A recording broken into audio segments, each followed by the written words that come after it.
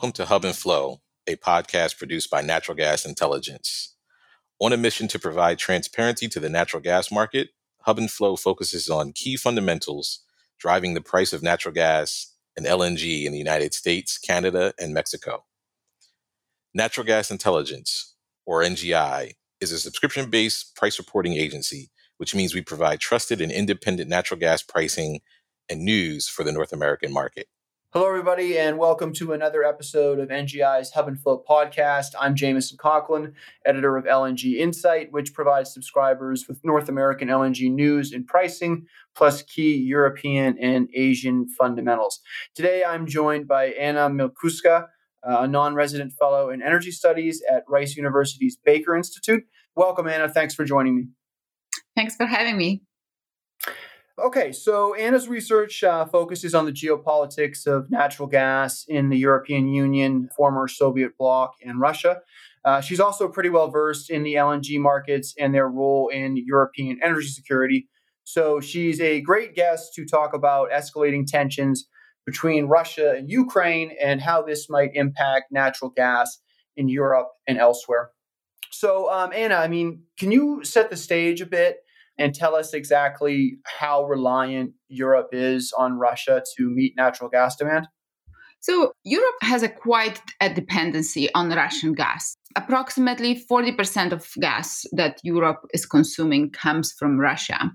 So that's quite a lot. In particular, that there is really not enough gas from other places to replace that gas that comes from Russia, right? And that's what really dependency mean. If you don't have other options, but one that supports quite a lot of your consumption, it's approximately 10% of primary energy demand of Europe, well, then that's where dependency begins. And that's where we can start thinking about, both economic and geopolitical effects that can flow from that dependency. Okay. And I do want to talk a little bit more about, other options the continent has for natural gas absent Russia. But first, to go a little bit farther on some of the background here, I think that we've seen the leverage, the influence Russia has on the European gas market for some time now. Even before tensions with Ukraine reached this kind of boiling point they're at now, Russia's decision to limit additional supplies for the continent has added an element of uncertainty at a time when, inventories are low and the market is already kind of tight. We saw this last year, and I don't think there's any doubt that Russia's, had a role to play in some of the price volatility that's characterized, the market lately. We've also heard that Russia does not want Ukraine joining NATO. It wants NATO to cut its presence in Eastern Europe. But I'm interested to hear why you think Russia has went this far to mass troops and equipment at the border like this. Is this about posturing? Maybe it's more about domestic politics in Russia? What's your take on all this? Well, kind of to go first to what you've mentioned is indeed Russia has had its role that played out in that recent gas crunch in Europe. Mm-hmm. It wasn't of the Russian making. It was many, many multiple factors that kind of really, pushed the European prices much higher. That's post-COVID demand in Europe, but also in other places like Asia, droughts and lack of hydropower in places like Brazil or Turkey, low wind output in the North Sea. And you could really see that this is kind of all, pushed a lot of demand for gas, both during the summer when you would like to see more injections, and later in the year in 2021. And on top of this, so Russia almost like walked into that situation that was ripe for creating a little bit more chaos.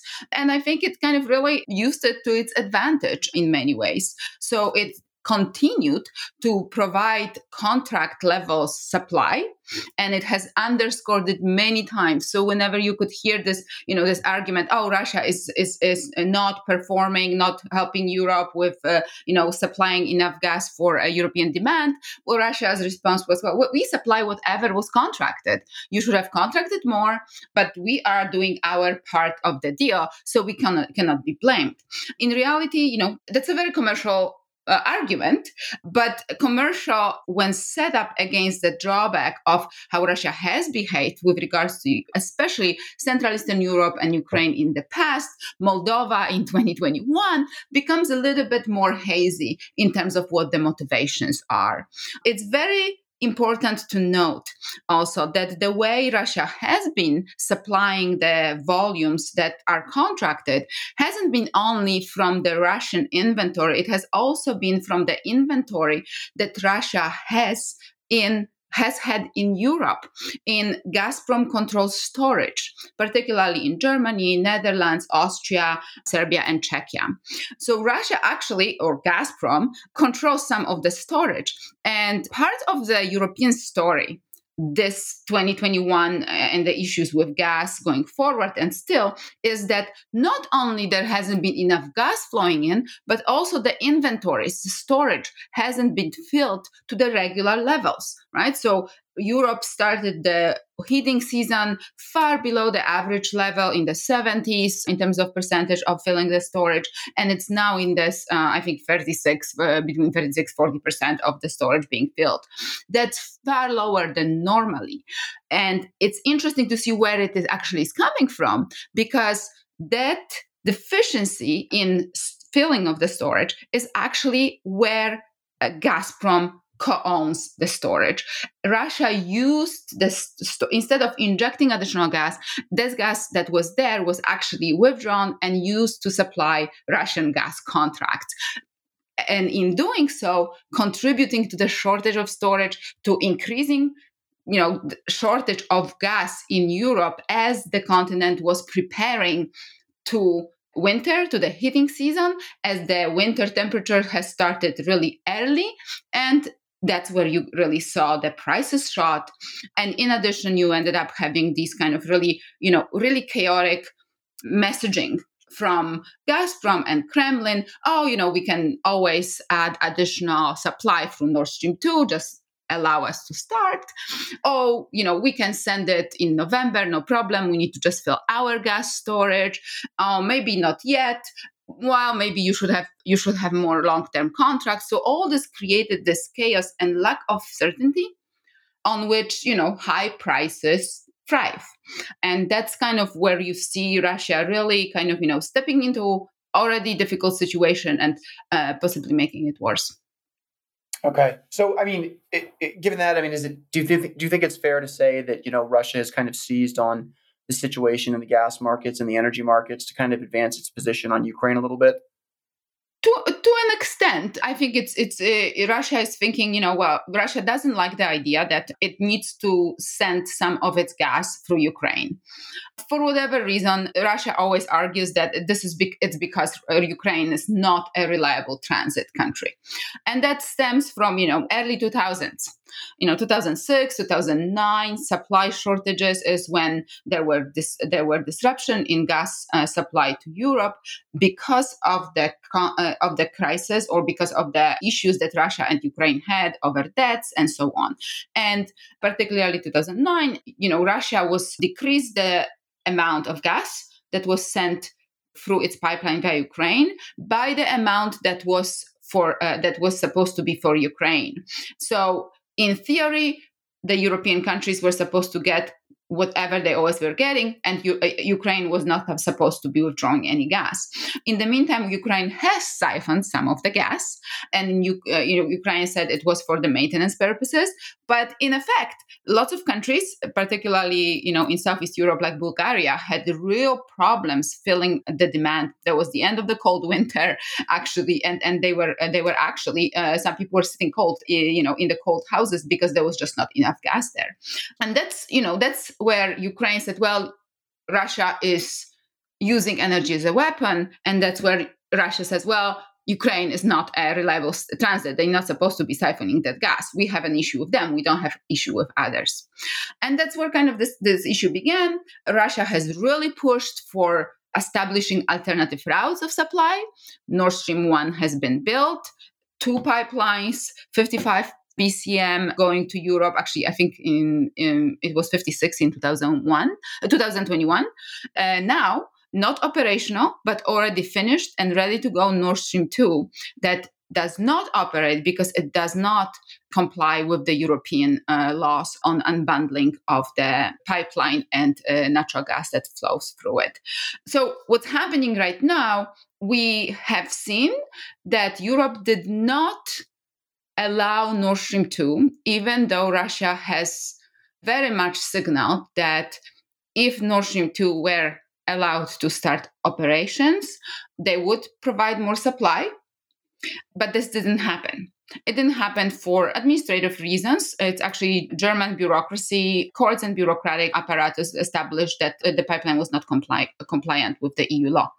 And then we kind of saw this rush of the Russian troops towards the Ukrainian border, what you kind of really, I know you want to get to that, like why Russia is, invading Ukraine, why we see what we see.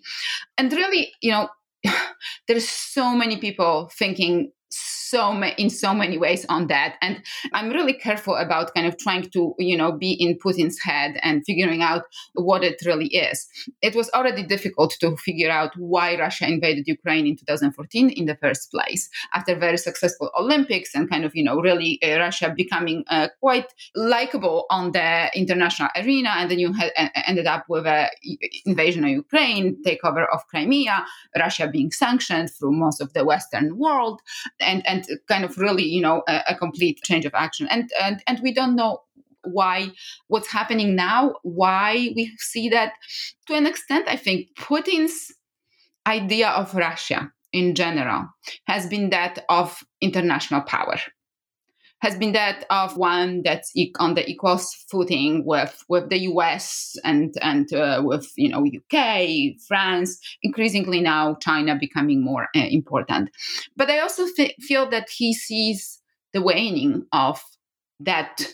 He saw the waning of this power and tries to bring Russia back to that position. And I don't think he is succeeding, really. But having other world leaders, US world leader, French world leader, and so on, talking with him about, how to continue a peaceful coexistence with Ukraine, how not to strike a war in Europe, provides Russia with some sort of importance that otherwise possibly it wouldn't have. A sort of feeling that others need to count what they do, or have to pay attention to Russia still, that Russia has a say in the world affairs. Maybe that's that. Again, I'm not a Russian politics expert, so I would not want to, I focus more on gas supplies. I don't think it's about gas supplies, really, gathering of the troops. I think it's more of a part of an operation where natural gas and, bringing up troops, kind of all this geopolitical game is kind of, tied up together towards sort of a strategy that, probably only Vladimir Putin knows where it leads. We haven't, we have so much of negotiations being done between Russia and Ukraine within the Normandy format, with France and the EU involved, and different leaders moving back and forth between the two countries. And we haven't seen a resolution yet. So it's hard for me to say what really Putin wants to do or what it wants from it. But, a chaos might be one that he might be happy with, kind of bringing chaos to the region, and lack of certainty could be one of the things that is his goal. Okay. Yeah, that's fair enough. And I think a lot of people are wondering, what is the exact reason for all this? But you did answer my question. I was kind of wondering how heavily the economics of gas and everything like that have factored into this. I want to go back to something that you said there just a few moments ago. I mean, Nord Stream 2 has obviously been roped into this whole conversation in one way or another. The pipeline is complete. Just yesterday, February 7th, President Biden, he threatened to stop Nord Stream 2 if Russia does invade Ukraine.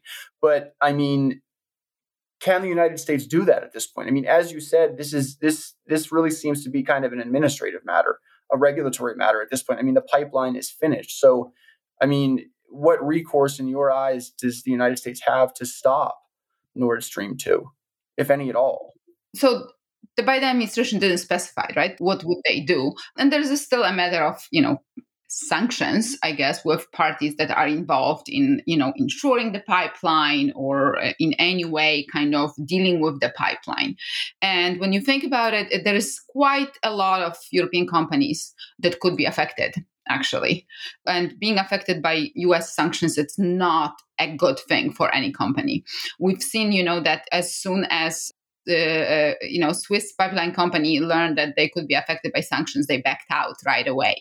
So there would be possibility that sanctions imposed on anybody who deals with Nord Stream 2 could significantly impair its functioning.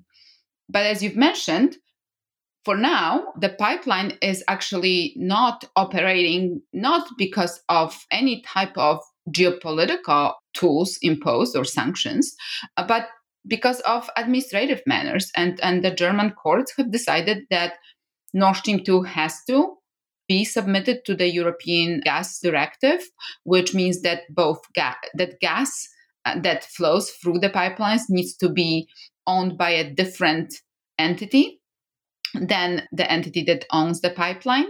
And for now, this is what stops the pipeline. Gazprom is trying to set up a new company in Germany, a German company that would be operating the pipeline. And once it's set up, that's when the review by the German bureaucracy will begin to see whether all other conditions of the third energy package and bundling principles are being applied. So it's still a long way to go in terms of the bureaucratic, approval that would potentially allow the pipeline to start functioning. Okay. And I believe that subsidiary has been established. That's just where we're at right now.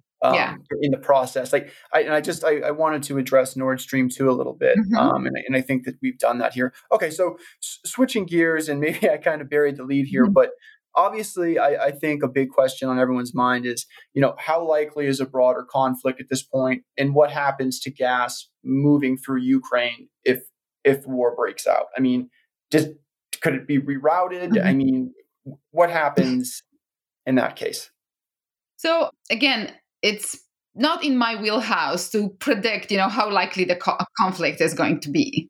It's more likely than, we thought maybe a month ago it would be. So we still see, there's troops on the border. We still see Vladimir Putin saying that they won't invade, assuring President Macron that they wouldn't invade. But the troops are still there. Right. And we see that NATO and the US, they kind of prepare for that possibility. Right. So I don't know, to what extent is it going to be, is there going to be a conflict? To what extent is it going to be a large conflict? Is there going to be just a small incursion? Again, there's smarter people who know much more on that issue than me. Now, hypothetically, I probably don't see Russia cutting off gas completely to Europe because it's its largest market. It's something that could impact Russia's reliability, or at least Russia's way that Russia is perceived by others, particularly by China as a customer. So China will look closely on how Russia, and if Russia uses gas as a weapon in a way that it could potentially later impact China. So that's that. There's also the issue of some sort of income. For Russian budget, the income from gas is not that large. It's around 6-7%, but it is significant income for Gazprom, which is owned by Russia in majority. So that's something that will be considered. And there's also, the fact that Gazprom is quite loyal to its largest consumers and customers that have been loyal to Gazprom and Russia to an extent as well. Particularly that goes for Germany and Turkey. Germany has been relying on Russian gas to a great extent, and that is likely to continue.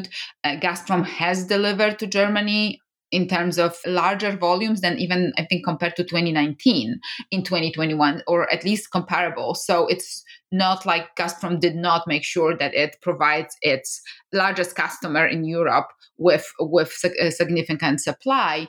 It didn't fill its own storage there, but that's a different story, right? And same for Turkey. It supplied it with significant amount of natural gas.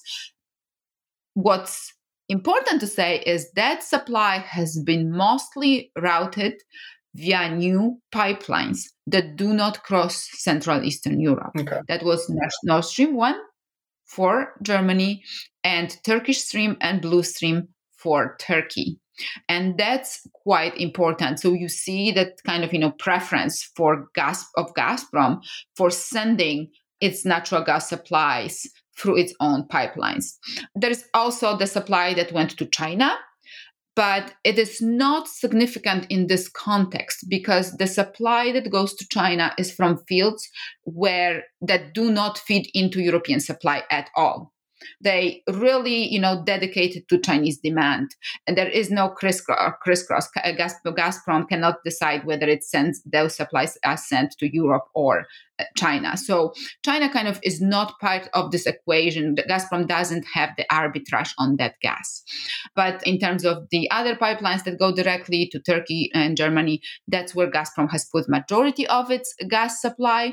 The Ukrainian transit has been impacted. So Gazprom has even paid for transit that it contracted but via Ukraine, but has sent fewer volumes. So it was willing to just pay the fee and not send gas through that specific transit with Ukraine, kind of showing its dislike to the situation and that it would prefer if Nord Stream 2 was operational.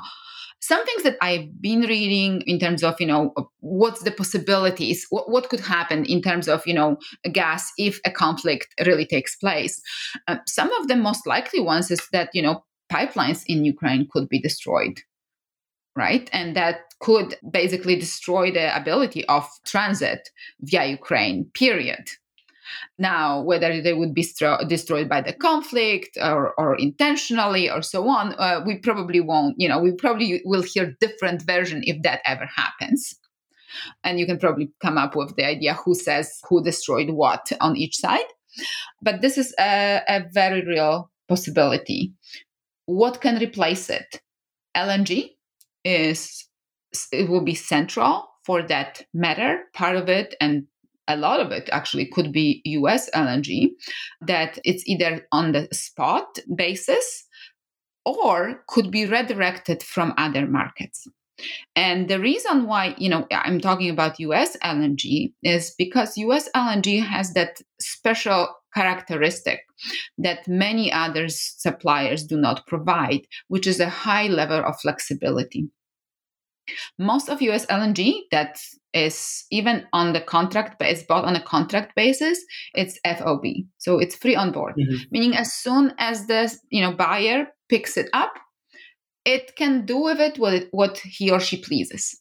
So the LNG can be brought to the destination that it was first intended, but it can also be sold on a spot market and brought somewhere else. And truly what we have recently really seen is this kind of reversal, right, of what was happening in the fall of 2021.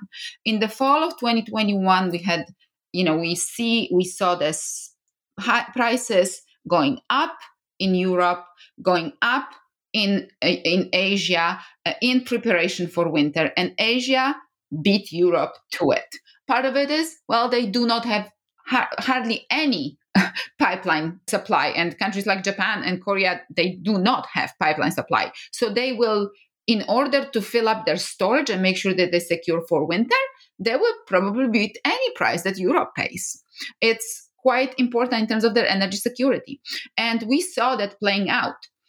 But as the storage in Asia filled up, and actually the beginning of winter was warmer than average, while in Europe prices kept going up and winter started really cold on top of this, we've seen this reversal of LNG cargoes that were going to Asia going back to Europe. because that's where the pricing was better. That's where the money was to be made. And in January, 46% of LNG that was brought to Europe was actually US LNG. The flexibility that the contracting with US LNG providers allows is extremely important, not only for buyers and sellers, but also for the development of the global market, kind of much deeper market, much more flexible market, where cargoes can be moved depending on market conditions. And we've seen that happening. How much, whether this entire Russian supply could be filled by US or any other LNG cargoes, well, that's a very difficult task. We actually have a paper that will come out literally in the next few days that looks at those options in very detail. So I definitely, invite everybody to kind of look at the Baker Institute website for that in the next several days. And I will provide also a link for that as it comes out. Okay, great. Yeah, very interesting. And I think you just kind of segued into my last question nicely there, and I think you already sort of answered it. But I mean, I was going to ask if this standoff is a good situation. I mean, for lack of a better term, obviously, is this a good situation for LNG suppliers to find themselves? And I mean, particularly for those in America who have tried to step up their presence on the continent in recent years. It's hard to talk about a good situation, right? Because of a standoff. What the standoff does, it kind of pushes the realization that Russia, especially in Western Europe, which kind of has had this idea of Russia as a very commercial, or Gazprom as a commercial enterprise, it pushes this kind of idea a little bit away and towards more of a careful consideration of Russia as a partner on which one could always rely. And I think that's something that will push countries like Germany to consideration of maybe the fact that they need an LNG terminal, and not only storage, part of which is controlled by Gazprom, that they need an LNG terminal that will allow them the flexibility of bringing additional supply that will be outside of Russia, especially if not only Nord Stream 1, but Nord Stream 2 starts functioning. If there is no additional supply, if there is no, this credible threat that somebody else could bring a significant amount of gas to Germany and to Europe, well, then Russia has a even more, dominant position in that market. So I think the standoff kind of really, I think shaking up the idea of Russia as a commercial actor. We've seen this already, now even IEA has kind of accused Russia of kind of playing the geopolitical game and so on. So we've seen this change. We've seen actually Germany has started to think about LNG terminals a little bit more. So it could play out different. We have seen that Europe actually has now changed its taxonomy to include both natural gas and nuclear as part of decarbonization effort. That's actually hugely important for LNG producers, because what it means that Europe will not stop cold turkey bringing in natural gas, but now actually there are ways in which natural gas can help decarbonizing some of the European countries. And that again, might not be as much the Western European part, but in the Central Eastern Europe, including Germany, there's a huge amount of coal that's being burned that replaced by natural gas could actually have huge decarbonization, LNG could have huge decarbonization value. So in that way, I think that's something that's important. Now, to what extent a standoff like this under, Russia's dominant position as supplier could actually create demand destruction is another story. Because if countries begin to think of natural gas as something doesn't provide a security of supply, that could mean that they may be moving to other options. And it could be renewables. right? But it also could be coal. And particularly where you need a stream of energy that's not interruptible, right? So it's not intermittent. Well, then coal is probably the better options. And it doesn't have to be only Europe. We can think of this of this also in the developing world. So I think what's important at this moment is that this, for LNG providers is to seize it as something that can suggest especially for Europe, US one, can suggest the decarbonization value of LNG, while also supporting the stand that this is something that has a secure supply. And US LNG providers are uniquely positioned for that because these are not government, but private companies. They work based on market conditions, not based on geopolitical, aspirations of a government, and not at every government whim. It's very difficult to change their course of actions. And the LNG that's currently produced in the US, the LNG producers actually are increasingly keen on making it less carbon intensive. So through different offsets, through CCS, there is an increased interest in making sure that there is as much of decarbonization value that LNG can provide as possible. And if it replaces coal, well, then that's additional decarbonization benefit right there. Yeah, there's certainly a lot to consider when it comes to all this. I think we could chat about this all day, but I think that does it for now, Anna.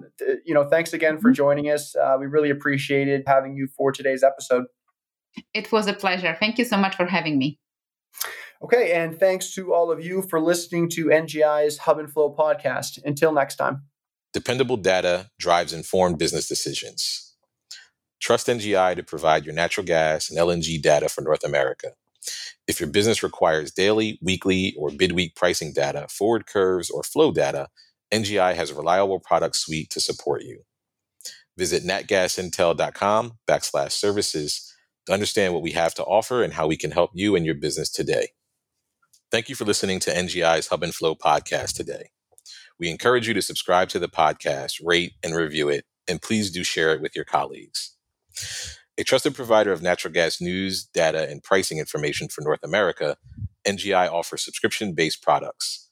Please visit natgasintel.com if you are interested in NGI and our services. If you would like to dive deeper into this subject, additional resources are available on our website as well. Just visit natgasintel.com and click on the resources tab to find the podcast page.